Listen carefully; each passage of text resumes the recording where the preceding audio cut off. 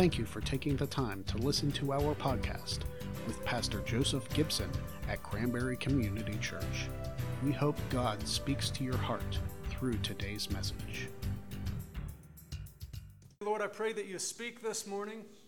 I thank you for your word, and I pray you would open our hearts and our ears and our minds. In Jesus' name, amen. All right, we're going to start a new series today. It's called Unlocking the Parables. Unlocking the Parables. Now, to say that Jesus liked to teach in parables, it's a little bit of an understatement. Actually, about a third of his recorded teachings come to us in parables. And if we took all of the parables that Jesus ever taught and we went over one a week as a church, we would be in the same series for 10 months. Because Jesus taught at least 44 recorded parables in Scripture, and the Bible implies that there were many more that weren't recorded. Now, what exactly is a parable? The most common definition that you'll hear is it's an earthly story with a heavenly meaning, but that's not really doing it justice because it's so much more than just that. When Jesus taught in parables, to those who took the time to actually investigate and figure out what they meant, the parables revealed, the Bible says, mysteries of the kingdom of God, secrets of the kingdom of God. And I'm going to show you that. Beginning in Matthew chapter 13, verse 10, it says, "The disciples came to Jesus and asked, 'Why do you speak to the people in parables?' And Jesus replied, 'Because the knowledge of the secrets of the kingdom of heaven have been given to you, but not to them.'" The reason that Jesus taught in parables is because there were secrets of the kingdom of God that the disciples understood that the crowds did not understand. And within those parables were secrets being revealed of the kingdom of God. He reiterates this a few verses later in Matthew 13, beginning in verse 34.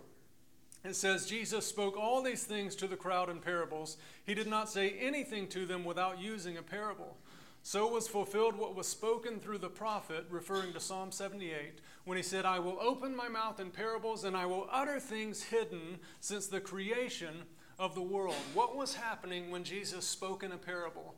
It wasn't just a surface illustration. The Bible says he was revealing things that had been hidden since the creation of the world. It's so fascinating when you look into parables and when you look into them in depth. But there are two keys that we find in Scripture with parables. To those who would seek out their meaning, to them, the secrets of the kingdom of God would be revealed. To those who would not seek them out, the mysteries would remain hidden. This is the reason that Jesus said, "To them who have ears, let them hear. To them who had listening ears, let them hear." Unless we seek out the meaning of the parables, it remains hidden. The book of Proverbs, Solomon actually said, "It's the glory of God to hide a matter, to conceal a matter, and it's the glory of kings to search it out." God wants to be pursued. Even over something such as the parables, he wants us to make an effort to discover what they mean, what the truths are within them. And it's only when we sit down and we examine the parables that we find out those secrets that are hidden there. And you say, why don't we just wait? Or why didn't the people just wait and listen to Jesus' explanation of the parables? Now, I didn't know this until this week as I was studying. Of the 44 parables that Jesus spoke, how many of them did he explain to the crowds? And the answer is actually 0. Jesus never explained the meaning of any of his parables to the crowds. The disciples would come to him after and they would say, "Will you reveal to us the meaning of the parable?" And he would tell the disciples the meaning of the parable. But to the crowds, he left it almost as a riddle. And he said, if you'll take the time to dive into this parable, you'll discover the secrets of the kingdom of God. In Mark 4:34, we see this. It says, "Jesus did not say anything to the crowds without using a parable. But when he was alone with his own disciples, then he explained everything." It was to his disciples that he explained the meaning of many of the parables. Now, the parable we're looking at today is one of those that he explained to his disciples. It's one of only 3 parables that occurs in all of the synoptic gospels, and it's the first one that occurs in Matthew. It's Matthew chapter 13, beginning in verse 1. It says, "That same day Jesus went out of the house and sat by the lake. Such large crowds gathered around him that he got into a boat and sat in it, while all the people stood on the shore. Then he told them many things in parables, saying, a farmer went out to sow his seed. As he was scattering the seed, some fell along the path, and the birds came and ate it up. Some fell on rocky places where it did not have much soil. It sprang up quickly because the soil was shallow. But when the sun came up, the plants were scorched, and they withered because they had no root. Other seed fell among thorns, which grew up and choked the plants. Still other seed fell on good soil, where it produced a crop 160 or 30 times what was sown. Whoever has ears, let them hear. So the Bible says, first of all, that Jesus is at the lake, and it's the Sea of Galilee that it's talking about here, when the crowd grows so large that he actually gets into the boat and they push him out into the lake so that he can speak from the lake. And kind of an interesting note here, we believe we know the location where this took place, and the location is actually named after this parable. It's called the Cove of the Sower, and we have a picture of it. This is on the Sea of Galilee. You can see where there's a cove there, and we'll show you one more picture. So we believe that Jesus was on the boat and he went out into that cove, and you can see it's almost like an amphitheater where people could sit surrounding him, and he could speak literally to thousands of people and they would be able to hear him. But he ends this parable by saying, whoever has ears, let them hear. Now, why does Jesus end the parable in this way? So if we go back to Matthew 13, the disciples asked Jesus why he speaks in parables. And he answered, beginning in verse 13, he said, "This is why I speak to them in parables. Though seeing, they do not see. Though hearing, they do not hear or understand. In them is fulfilled the prophecy of Isaiah. You will be ever hearing, but never understanding. You will be ever seeing, but never perceiving." So is this a matter of intellect? When Jesus is talking about their inability to hear or perceive, is he talking about their ability to intellectually figure out what he's talking about? If we go back, we'll read verse 14 again. It says, "In them is fulfilled the prophecy of Isaiah. You will be ever hearing, but never understanding. You will be ever seeing, but never perceiving." Why? Verse 15 tells us. It says, "For this people's heart has become calloused. They hardly hear with their ears, and they have closed their eyes. Otherwise, if their hearts had not become calloused, they might see with their eyes, hear with their ears, understand with their hearts, and turn, and I would heal them." So when Jesus is talking about this inability to hear and to perceive, it's not an intellectual matter. It's actually a heart matter. What he's talking about is hearts that have become so calloused that they can't receive what Jesus is saying, and they can't see what is plainly before them. Now, do you know what's kind of scary about this passage is who is Jesus talking about that has the calloused hearts?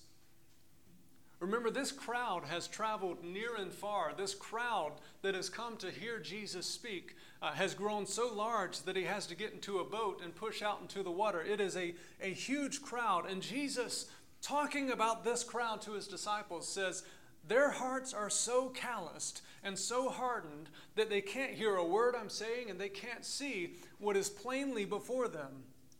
A crowd gathered in the name of Jesus is no indication of the condition of one's heart. Church can't be about the size of the church. Church has to be about the condition of the heart. You can have a church of thousands of people. I mean, that's what we have here, is thousands of people that have gathered to hear Jesus speak the gospel truth. And the Bible says their hearts are so calloused that they can't hear a word. We should continually be examining the conditions of our heart, because this is what this parable is all about. We'll look at this more in just a moment, but first we're going to read Jesus, his interpretation of the meaning of the parable for his disciples. Beginning in verse 18 of Matthew, in Matthew 13, it says, "Listen to what the parable of the sower means. When anyone hears the message about the kingdom and does not understand it, the evil one comes and snatches away what was sown in their heart. This is the seed that was sown along the path. The seed falling on rocky ground refers to someone who hears the word and at once receives it with joy. But since they have no root, they last only a short time. When trouble or persecution comes because of the word, they quickly fall away. The seed falling among the thorns refers to someone who hears the word, but the worries of this life and the deceitfulness of wealth choke the word, making it unfruitful. But the seed falling on good soil refers to someone who hears the word and understands it. This is the one who produces a crop yielding 160 or 30 times what was sown. I want to go quickly back to verse 19 and show you something here. It says, when anyone hears the message about the kingdom and does not understand it, the evil one comes and snatches away what was sown in their heart. This is the seed along the path. If we read just that verse and no surrounding context, it seems so unfair. You're telling me just because someone doesn't understand the gospel, Satan can come snatch it away. But you have to remember that Jesus just gave the context when he read from Isaiah. And he said, when I'm talking about someone who doesn't understand, it's not because of their intellectual knowledge, it's because their hearts have become so calloused. So what Jesus is actually saying here is that when someone sees but doesn't perceive, or hears but they don't understand, it's because their hearts have become so calloused towards God. It's a reference to calloused hearts. Now, there are 4 conditions of the heart represented in this parable. The first is that, actually, it's the calloused heart. When anyone hears the message about the kingdom of God, and because of their hard and calloused heart, they don't receive it, Satan comes and he takes it away immediately. There's no fruit, there's no growth, there's nothing to it. It's in one ear and out the other. Why? Because their calloused heart, their heart has become hard. Now, what causes our hearts to harden? Now, when I was about 13, I began playing the guitar. If you've ever tried to learn the guitar, you know that in the beginning it's very painful because your fingertips are very soft and fleshy. And when you're pressing down on the strings in the beginning, it hurts a lot. Dan, can you back me up on that? But what happens over time is if you refuse to stop, if you refuse to let up and you just continue over and over and over, then you develop calluses on your finger. And where you used to have feeling in your fingers, now you can feel nothing. Now, when you're playing the guitar, this is a good thing. But spiritually, this is detrimental. Because there's a similarity with believers where we can become calloused in our hearts. There's a similarity if there's sin in your life, and there are specific areas of sin that you let just kind of continue to happen, and it used to be sporadic, but you're kind of letting it go more and more and more, and it's becoming common. What's happening is your heart is becoming callous to that sin. Your heart is becoming hard to that sin. So when the Holy Spirit tries to convict you of that sin so that you'll stop it, where you used to have feeling in your heart has become calloused over because you've given yourself over to it. Another example is if you harbor bitterness or anger towards God. Maybe you lost a family member. Maybe you lost someone special in your life and there's a bitterness towards God. If you harbor that and you don't let it go, what's going to happen is that bitterness will become a hard heart. You'll become calloused towards the Word of God. But I'll say this, as I've gotten older, I find less and less time to play the guitar. You almost got to hear me play it this morning. Praise God you didn't. But what happens now is those calluses have actually gone away, and I feel every bit of it again when I start playing the guitar again. My fingertips over time have become soft and flesh-like once again. So maybe you're here and you say, yeah, my heart is calloused. Is it too late? No. If you begin to submit to God, those calluses can go away and you can become soft and receptive to the Word of God again. But the first condition of the heart represented in the parable is the calloused heart. The second condition we find in verse 20 to 21, it says the seed falling on rocky ground refers to someone who hears the Word of God and at once receives it with joy. But since they have no root, they last only a short time. When trouble or persecution comes because of the Word, they quickly fall away. Now we'll call this the casual heart. So you have the calloused heart and you have the casual heart. The Bible says when trouble, which literally means when pressure comes because of the Word, or persecution, or Luke said times of testing come because of the Word. Jesus said when that happens, because your roots aren't deep, you fade away, you quickly fall away. The second heart condition here, it's actually, the Bible says it's a person who receives the Word of God with joy. Initially, they receive the Word of God, but they don't put down roots. There's no depth to the relationship with God in its very surface. And what I've seen in my lifetime happening in the church, and I'm sure you've seen it as well, is so much in Christianity, the church has become dependent upon the pastor and the teacher for their depth in God. We've become dependent upon the teachers of the church for us to have a deep relationship with God. Now, that's kind of problematic because many churches are just tickling the ears of the congregation and telling them everything that they want to hear. And if we're depending on the pastors and the teachers for our own depth in the Word of God, and we begin teaching health, wealth, and prosperity and nothing else, what happens is our heart is positioned on stony ground where we actually have no roots and we have no depth. So when persecution comes, just like Jesus said, when trouble comes, when testing comes, we fall away because we had no depth. It's important that we recognize that the church is not responsible for your roots growing deep. The church is here to supplement your roots growing deep. But you have to grow your roots in God. You have to anchor yourself to God through reading the Word of God on your own time, through prayer on your own time, through worship, through seeking the voice of God and the Holy Spirit. Because as Jesus talks about when times of persecution come. And in our lives, that's always been figurative. Persecution is like someone making fun of me for my faith. But we're heading straight for a time where persecution means persecution. Persecution means they can cancel your bank account. Persecution means you're going to be in the courtroom. When Jesus talks about a coming persecution, so get rooted in your faith. We are headed in that direction. Get rooted in your faith so that you are prepared for those days when they do come. That seed on the rocky ground, we call it the casual heart. In Matthew 13:22, we find the third heart. The seed falling among the thorns refers to someone, Jesus said, who hears the word, but the worries of this life and the deceitfulness of wealth choke the word, making it unfruitful. We'll call this the crowded heart. You might call it the divided heart. If we take this parable, remember it's found in all of the synoptic gospels, and when they translate this, they kind of focus on a different part of the seed that's on the thorny ground. So we're going to look at 4 things they say that's representative of the thorny ground. The first thing, Matthew 13:22, is the deceitfulness of wealth.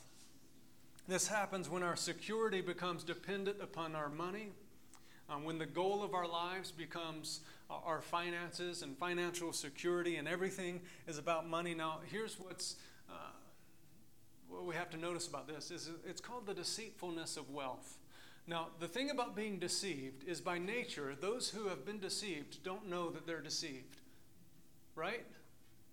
So when it talks about the deceitfulness of wealth, nobody is deceived by wealth knowingly.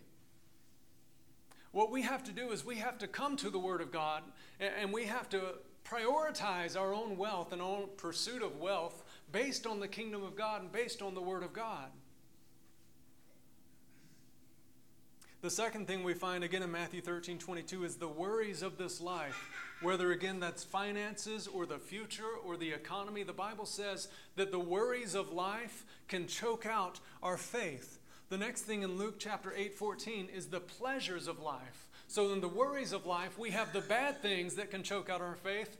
The pleasures of life, we have the good things that can choke out our faith. And I can tell you, as a pastor, in my limited amount of time pastoring, I've seen far more people fall away from the faith based on the pleasures of life more so than the worries of life. Because when people are worried about things, they're coming to the church and crying out to God. But when things start going right, okay, I got it going now. I don't need the church so much. And the pleasures of life actually trip them up and lead them to fall away. And then finally in Mark chapter 4, verse 19, he just sums it up by saying the desire for other things. In other words, anything else. Anything that we elevate to the position of our relationship with God and our faith with God can begin to spring up, to grow and grow. Whose kids are those back there? To grow and choke out our faith. We have a garden at home, and the thing is, we weeded our garden last year. I remember weeding our garden last year. And this year we had so many weeds in our garden. She spent more time than I have, but hours and hours and hours weeding this garden that we just weeded last year. And do you know what it needs right now? It needs to be weeded again. It's even a very fruitful garden. It's the most fruitful garden we've ever planted, yet there are weeds everywhere. And sometimes I get in there and I see this weed and I remember, I'm pretty sure that I took you out last year. I'm pretty sure I already dealt with you. And it's the exact same thing when the Bible is talking about these thorns and these weeds that spring up and they begin to choke out our faith. Sometimes issues are going to spring up in your life and you're going to be like, I thought I dealt with you last year. I thought I already took care of you and uprooted you, but here you are again. We have to constantly be maintaining our garden, even in the fruitful seasons of life. We have to be maintaining the garden. Tricia, could you come? And then finally, in Matthew 13:23, Jesus said, the seed falling on good soil refers to someone who hears the word and understands it. This is the one who produces a crop yielding 100, 60, or 30 times what was sown. And we call this the cultivated heart. It's someone who receives the gospel and they put down roots and they keep the soil free of weeds. Now, what is the single most prominent indicator of a healthy garden? It's that it's producing fruit. And in fact, when Jesus was talking about the thorns, he said the problem with the thorns is they keep you from producing fruit. What indicates a healthy soil, this should be called the parable of the soils instead of the parable of the sower, because it's all about the soil and the condition of your heart. The most prominent indicator of a healthy heart in Christ is that you are producing fruit. And if you look at your life and you say, I'm not producing any fruit, then what we have is a list of things to go through. Have I given into the deceitfulness of wealth, or the pleasures of this life, or the worries of this life stronger than my faith in Christ? Jesus gives us an entire list here to go through if we're not producing fruit, because our goal as Christians is to produce fruit for the kingdom of God. Can you stand with me?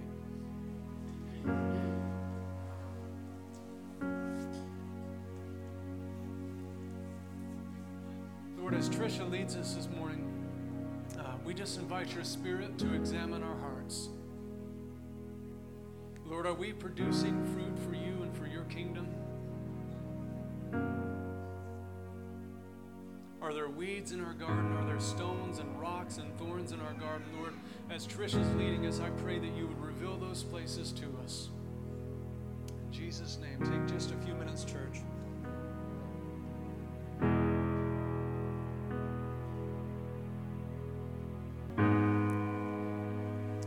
Lord, I pray as we leave today that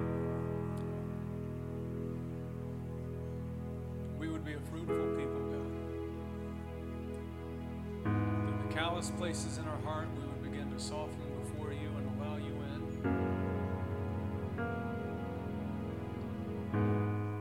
Any walls that we've built up, Lord, I pray that your Spirit would break through them, God.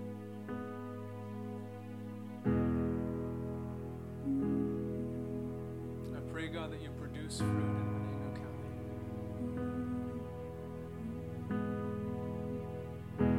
Again, God, we ask your blessings and protection over all who are traveling today. In Jesus' name.